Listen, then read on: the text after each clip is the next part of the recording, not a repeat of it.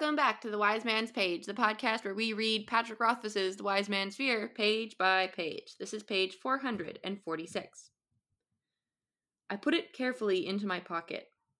You've been such help, I said. I wish I could repay... He held up a hand, cutting me off mid-sentence. Then, moving with solemn care, he pointed one finger downward, made a fist, and rapped a knuckle on the surface of the tackboard. I smiled and brought out the stones. I think I'm finally getting my teeth into the game, I said an hour later after losing by the narrowest of margins. Braden pushed his chair away from the table with an expression of distaste. No, he said, quite the opposite. You have the basics, but you're missing the whole point. I began to sort out the stones. The point is that I'm finally close to beating you after all this time. No, Braden said. That is not it at all. Tack is a subtle game. That's the reason I have such trouble finding people who can play it. Right now, you are stomping about like a thug. If anything, you're worse than you were 2 days ago. Admit it, I said. I nearly had you that last time. He merely scowled and pointed imperiously to the table. I set to it with a will, smiling and humming, sure that today I would finally beat him. But nothing could be further from the truth. Braden set his stones ruthlessly, not a breath of hesitation between his moves. He tore me apart as easily as you rip a sheet of paper in half. The game was over so quickly it left me breathless. Again, Braden said, a note of command in his voice I'd never heard before. I tried to rally, but the next game was worse. I felt like a puppy fighting a wolf. No, I was a mouse at the mercy of an owl. There was not even the pretense of a fight. All I could do was run. But I couldn't run fast enough. This game was over sooner than the last. Again, he demanded. And we played again. This time, I was not even a living thing. Braden was calm and dispassionate as a butcher with a boning knife. The game lasted about the length of time it takes to gut and bone a chicken.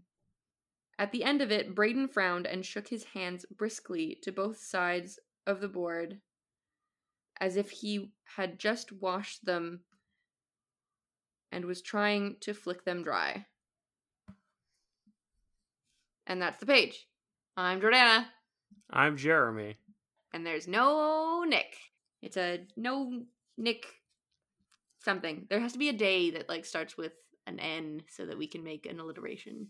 It's a Nicholas Nens Day. That's what it is. There we go. A Nicholas Nens Day. This is a different side of Braden on this page. Go on. He just I don't know the way, or maybe it's a different side of Kvothe or a different way that Kvothe is seeing him, but Braden's been a pretty casual guy with Kvothe up until now, and now that I guess he feels like putting Kvothe in his place, he's more abrupt. He's commanding Kvothe around in a more obvious way. I think that he might have been controlling Kvothe a little bit before, but now it's just blatant. It's different. I think this is Braden's frustration at Kvothe not picking up what he's putting down, whereas when Braden has been subtly explaining to Kvothe the intricacies of the ring game and talking about it in an oblique way so that they can both pretend that that's not what's happening, Kvothe is good at picking that up and running with it. But Braden has also been trying to teach something by teaching him how to play tack, and Kvothe is not picking it up, right? He's just thinking of it as another skill to master, another thing to just be good at. In some ways, this is not a perfect analogy, but in some ways it reminds me of the kind of player who, when you present them with a game like Dungeons and Dragons... I was about to say, this is about min-maxers, I can tell. Yeah. Kvothe is just trying to figure out, what is the optimum strategy to take? What is the best mechanical thing I can do in this game to win? This is not a game where understanding perfectly the mechanics, which I'm sure Kvothe does. This is not a game where perfectly understanding the mechanics will actually get you what you want. And that's what Braden is trying to demonstrate to him. You can understand the mechanics all you want, but that's not the point of the game. and that's not how you're going to win.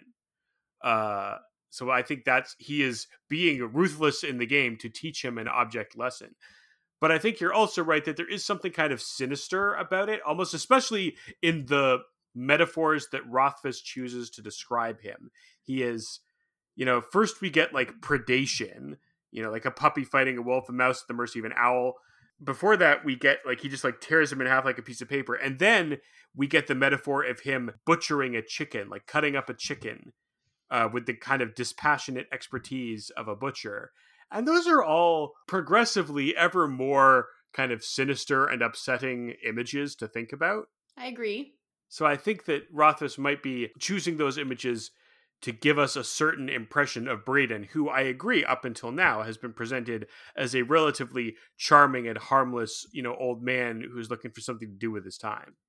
I wonder if this is a case of Braden actually seeming different, or if it's a case of Kvothe just starting to notice it now. Yeah, that's one of the things that we just can't tell for sure because of the way this book is written. I think it's probably a little of both, if I can join you on your fence for the briefest of moments. Wonderful. How do you like it up here? It's too high, too pointy, hurts my bum. I think I'm out of notes. Yeah, the only other thing I want to bring up is just, we talked about this a little bit on yesterday's page, but Kvothe's first line on the page is the finishing line of a quartet of rhyming lines that starts on page 445 that Braden starts. And Braden starts by speaking in a sequence of rhyming lines, and then Kvothe starts to answer him, and Braden cuts him off right when Kvothe says like the next word that would rhyme, right? Braden ends him there. So Kvothe completes that quartet. Now that could just be a little bit of artistry on Rothfuss's part. It could be an indication to us that maybe Braden is tied to the Fae in some way, but it could even be that the rhyming is the necessary component to some kind of supernatural working, like a spell or something. And that Braden cuts him off there to like put the spell into place, because if Kvothe ended his sentence with something other than, the natural rhythm and rhyme, maybe it wouldn't work. That is my crackpot theory of the day. That's like Nick-worthy crackpottery coming out of you. It's very strange. It's a dirty job, but somebody's got to do it. I mean, I don't disagree necessarily with that crackpot. But I also feel like it's one of those things where I'm going to sit on my fence. I don't want to make a decision about it because I don't know. You're going to get splinters, Jordana. The longer you sit up there. Who said my fence was made of wood?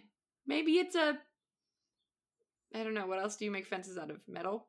I feel like that'd be worse. A wrought iron fence would be much more uncomfortable. Yeah, that'd be worse. Well, maybe it's not a splintery kind of wood. It's like, varnished? I don't know what you do to wood. Well, listeners, we will continue to polish our wood on tomorrow's page of The Wind.